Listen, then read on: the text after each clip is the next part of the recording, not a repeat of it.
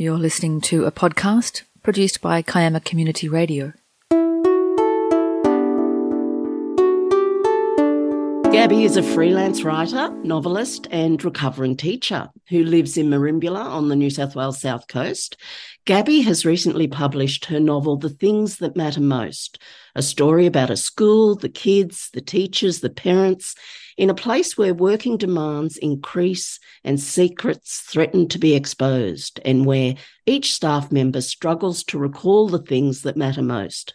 Lionel Merrick stumbled into my heart like a kid late for class. Then the whole book swept in after him, gut-wrenching and important. That was Trent Dalton's take on your book, which is a lovely commendation. Dear Parents is a book you wrote in 2020, Letters from the Teacher to Your Children, Their Education and How You Can Help. And you wrote a book, Teacher, 2018, a powerful and moving memoir about how the current system is letting down children and parents and breaking dedicated teachers. It's been described as devastating and heartbreaking. It's such an important subject, Gabbie. Let's first talk, though, about the great days in teaching. You know, those wonderful moments where you know you're connecting with the kids in the class and you see their world expanding. Let's have your take on that. Yeah, I'm always interested when I speak to teachers that have more experience than me, that have been in the classroom even longer than I was. And I always like to ask them, when do you think was the golden decade or the golden years of teaching? And every teacher has different recollections of that and when things were really good. But for me, I really always go back to my first few years of teaching, because whilst they were super, super challenging, because I don't think any teacher goes into the classroom confidently feeling like they know what they're doing. But even through that challenge, I really felt as though I was making a difference and that there was just time enough for me to connect with my students and to really get to know them and figure out where they're at and what they needed for their next step. I have, memories of teaching in the very early 2000s and sitting down with a class of kids and saying, what do we want to learn this term? What are we interested in? And of course, I'd come in with a basic mud map of what we were going to learn. And of course, a curriculum still existed and we were definitely going to follow that. But it was really nice to sort of engage in some student-led learning and just to, figure out what each particular group of kids was interested in knowing about. And I think that was sort of back in the day where we had time as teachers to consider what matters. So we were able to think with the kids, what matters, what's interesting to us here in this community and for kids of this age. I've got a troubling sense that now in education, rather than giving teachers time to think about what matters, we're constantly looking for what works. And policymakers and administrations are just sort of saying to us, here's what works, this spelling program, do it. Here's what works, this software program, do it. And we lose a lot of nuance and we lose a sense of the complexity of our learners when we're just looking for what works. So, I have beautiful memories of my earliest years of teaching where there was time enough to build relationships with my learners and to really meet them at their point of need. That's when I think about teaching and those the good old days of teaching. For me, they're the memories that I return back to. What I'm hearing is time, when you had time. Yes. When you had to, and talk to any teacher today and they don't have time. They don't. That's the thing they don't have. So you were teaching for 15 years. In an average teaching day, how much do you think was looking after welfare of the kids and how much was teaching them stuff? Yeah, that's such a great question, Jo. I think it would actually be a very interesting study if there's anyone out there looking to do a PhD on what the ratio is of care to teaching. And it is something that I feel as though they're both intertwined. There's that old saying, don't tell me what you know until you show me that you care. And so to be a good teacher, you have to show the learners in front of you that you're interested in them and that you care for their well-being and you want them to feel safe and secure so they can be vulnerable and take risks and learn. But I feel as though the question you're asking hints more at that idea of a particular kind of care that teachers are expected to do now that is beyond that relationship building to enable learning. It's more a care that speaks to unmet needs, a care around mental health, whether the students have got enough food in their belly to learn, whether they've felt safe enough the night before to come to school, whether they've had enough sleep. The care that's around managing and learning behaviours and manners and those sorts of things. And I'm feeling that, and my experience in my last few years of teaching showed me that teachers are expected to do more and more of that kind of care. And it is probably a care that once belonged in the domain of parents and in the home, and wider than that, in the community. There would be expectations as to how our kids would behave, and boundaries would be set, and breaching of boundaries would be followed through.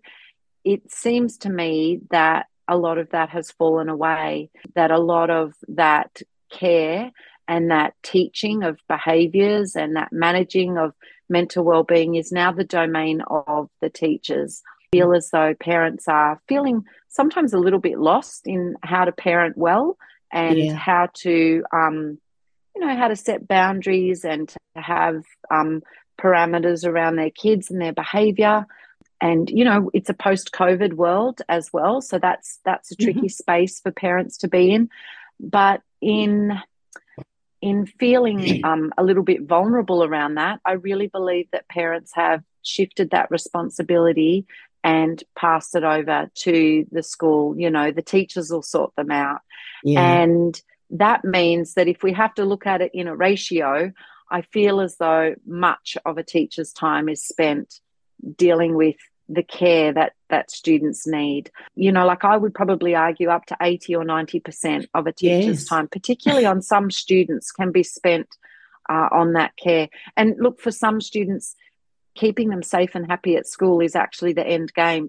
Some kids come to school and they're literally unable to learn anything because basic needs are not being met at home and outside of the school. And with kids like that, that ratio would be even higher. Then you're meant to fit a curriculum in and teaching to that. This is just not somewhere talked about around the edges enough. It's just not talked about enough, the welfare that teachers do, I think. Your love of teaching and your enthusiasm for how it can be fun, nurturing experience for our kids shows in your writing.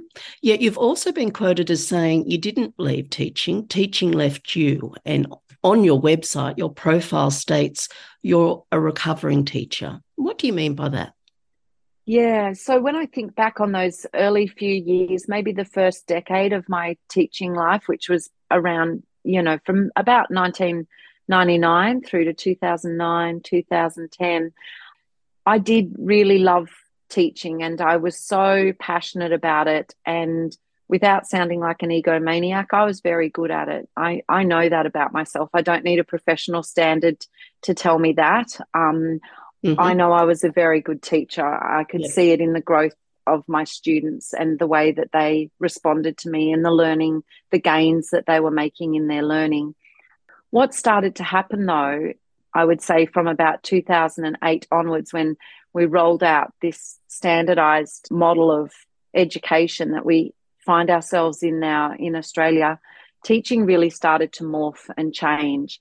And I found very quickly that the thing that was being squeezed out was the time. I didn't have enough time for my learners. I didn't have enough time to build relationships.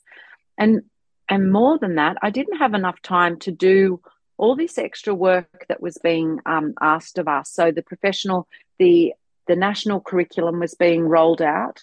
Professional teaching standards were coming out. Standardised A to E reporting was coming out. Everything was being made standard. And whilst that can be all good and well, there was no time being allowed to get your head around all of these new standard procedures and policies. And more than that, there was so much work involved in all these standards and proving yourself against these standards. So much work that, in fact, I started to find myself wishing the kids didn't come in. I just thought I've got so much work to do. Yes. And I could get it all done if there weren't any kids there in the classroom. Yeah, they keep coming into the classroom and really disrupting all this work that I need to get done. And I was a very conscientious teacher, and when a directive was given to me, I took it very seriously. You know, when my principal said this is being rolled out and this is what we need to do now, I took that on board because I had great faith in it makes me laugh now. I had great faith in those above me, and I thought if I'm being asked to do something, it must be worthwhile. And so I would really strive very hard to achieve all the things that were being asked of me. And ultimately, I found myself burning out. I found myself lying awake at night wondering what the hell I was doing to these kids. I was really having a moral and ethical dilemma about the work I was being asked to do, the way I was rushing them through things and hurrying them through things. I found my demeanor was changing. I didn't have the patience that I once had. And I started to realize that this job wasn't what I signed up for. It wasn't teaching as I knew it.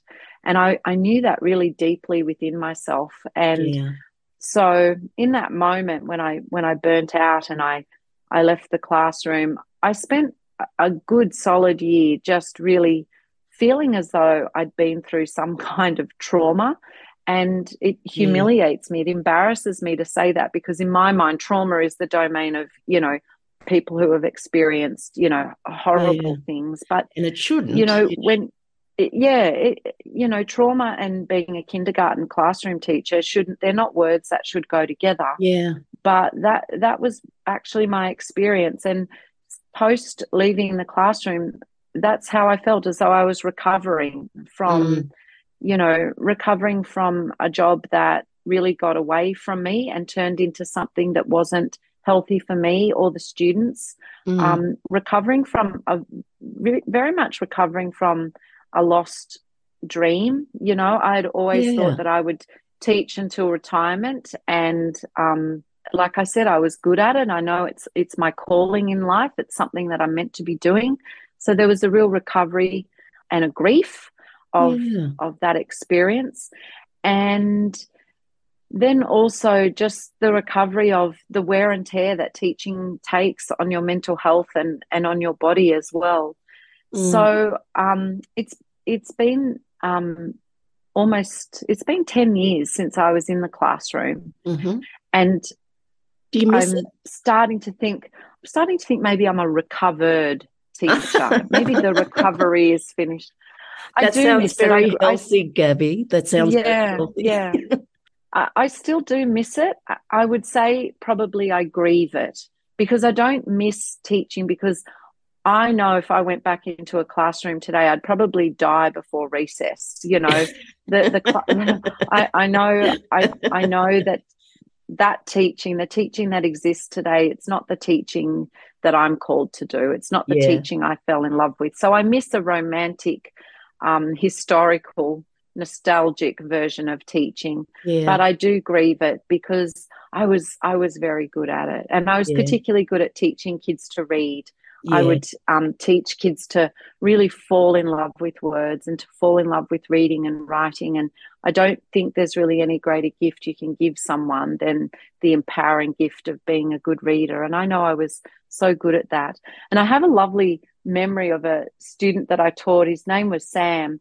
And I remember when he went to high school, his first day at high school, his mum actually made a point of getting in touch with me via social media to tell me this, that in his first English class, he was asked to read something out loud. And the teacher said to him, Sam, you read so well. And he said, yes, my teacher taught me. And the teacher said to him, and who was that? And he said, my kindergarten teacher, Miss Stroud. Oh. And I just feel as though gorgeous. And I feel as though there's a lot of kids out there that are very good readers and are, you know, highly literate students because they came through my classrooms, and I know that was something that I did, and I did very well. So I miss that. I miss that I'm not giving that gift to young people. And isn't it a shame that you're not there? You know, you've obviously you care, and you probably maybe care too much. and Yeah, and yeah. maybe we need, your kind of people in our schools, and it's such a shame that schools are, places where we can't work. We can't do the job that we're meant to be doing. Gabbie, I'm Yeah. going to leave it there because we're going to break for some music, and then I'm going to come back with a quote from a principal that just makes me so mad. You're listening to a podcast produced by Kiama Community Radio.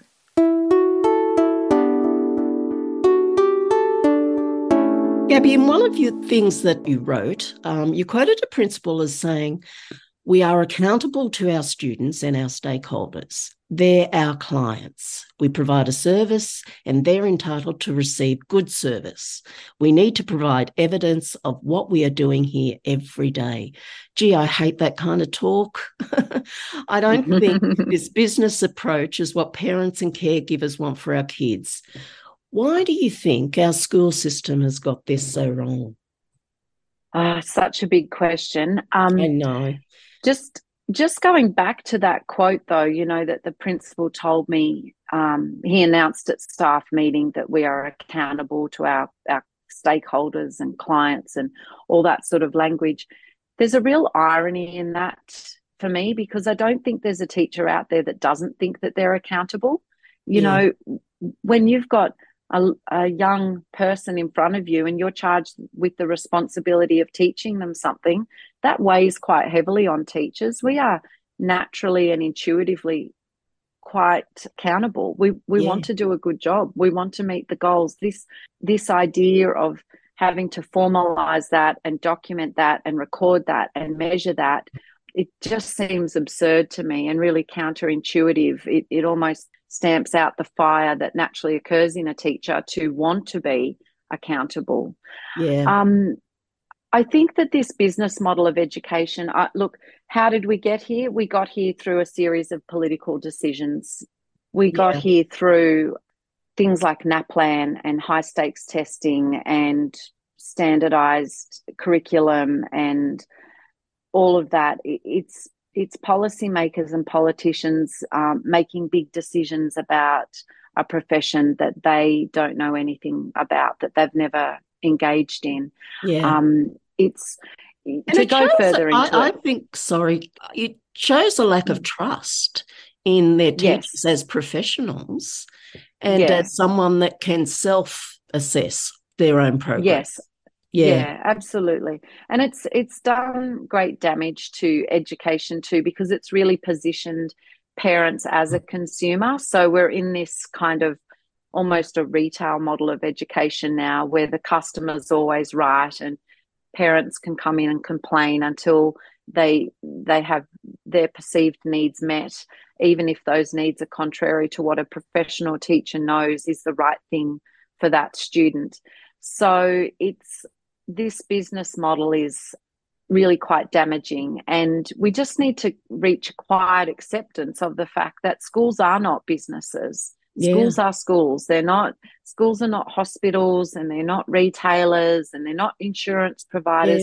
Schools are schools. They're just their own thing, and we need to learn them and understand them and the value of a school just for what it is, rather than trying to make it be like something else, because it just putting a business model on it means you've got to measure things, and measuring learning is actually a really difficult thing to quantify and to compare, because there's so many variables, and the way we're doing it right now is really quite a crude way of doing it, and it really discredits the complexity of a student, and the nuances of learning and the impact of effort, and also just the cultural capital that various kids have or do not have. So there's so much more to just measuring learning than the results of NAPLAN. And it's just really unfortunate that we've lost our way and just keep stumbling through this business model. In my mind, we're not going to ever have great success while ever a business model is what's imposed on education. I agree, totally agree. Look, I might even send this interview to our education minister and say, listen to this. Gabbie talks such good sense. You should listen to this. Yeah, good luck with that. Yeah. Your book, Dear Parents, it's a funny, heartfelt and passionate series of letters written by a teacher to the parents and caregivers of her students. These letters shed light on the fundamental problems within Australia's education system and prompt parents to start asking the important questions. The letters also stand as a challenge to parents to recognise themselves as the first and lifelong educators of their children. That is so true. What would you say are the parents and caregivers' role in encouraging our kids to become lifelong learners? That's another really great question. I feel as though a terrific step that parents could take in encouraging their children to become and to recognise themselves as lifelong learners would be for parents to respect teachers and to encourage their kids to respect teachers and to perceive or understand, recognise schools as being places of learning and growth. I feel as though at the moment there's that quite a transactional expression or experience that parents are having in their relationship with the school. You know, here you take the kids and you do all the stuff while I go earn the money. You know, there's this kind of idea, I'll drop the kids off and you do that because I've got to go to work. And I understand that. I understand the world we live in. But what a shift it would be if parents were dropping their children off with the idea of what I'm taking you to today is something really important and really special. And there are teachers in there that are going to, you know, teach you things and put opportunities in front of you and grow you in particular ways. So take it seriously and do your best and show respect. You know, I just feel that little shift in thinking would have such a great impact in what was happening, in how students built their relationship with teachers, in how teachers felt about themselves, in how teachers and parents could cooperate to work together for that student to make, you know, really good gains in their learning. I really feel as though parents at the moment, many parents have lost their way a little bit. And, you know, it's a difficult time to be a parent. It is, you know, it's post-COVID. We've just had our kids all believe that they could die in a minute. You know, COVID was really scary for our kids. And that's been a tough one for parents to negotiate. And the other thing that's difficult for parents is screens and digital devices and technology. That's really having a big impact on families and on how parents are able to relate to their kids. So it would be easy for me to throw parents under the bus and point to them and say that there's the problem. But I'm a parent myself, and I have a great sympathy for parents because I think it is a tough time to be a parent. And I feel as though the progress that I'd like to see happen will best come when teachers and parents engage in a really good conversation together with a shared understanding that the student in front of them is the person whose team we're all on. We all want really great things for this kid.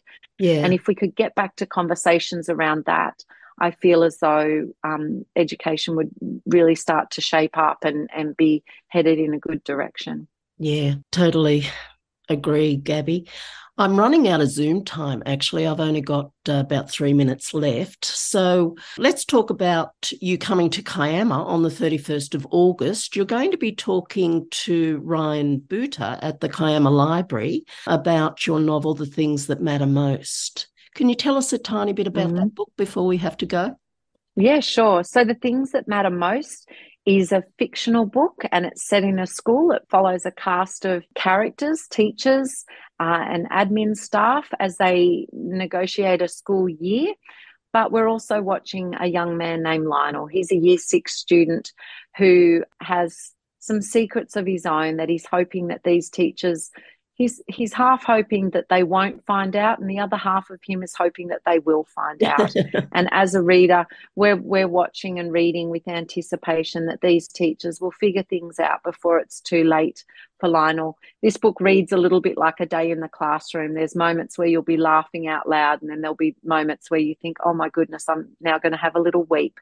So it's a bit of a roller coaster ride through the emotions, but I'm sure that teachers out there will find themselves in the pages, and I'm sure that readers will just think this is a great read, and I've always wondered what goes on in a classroom. So I think there's something in there for everyone.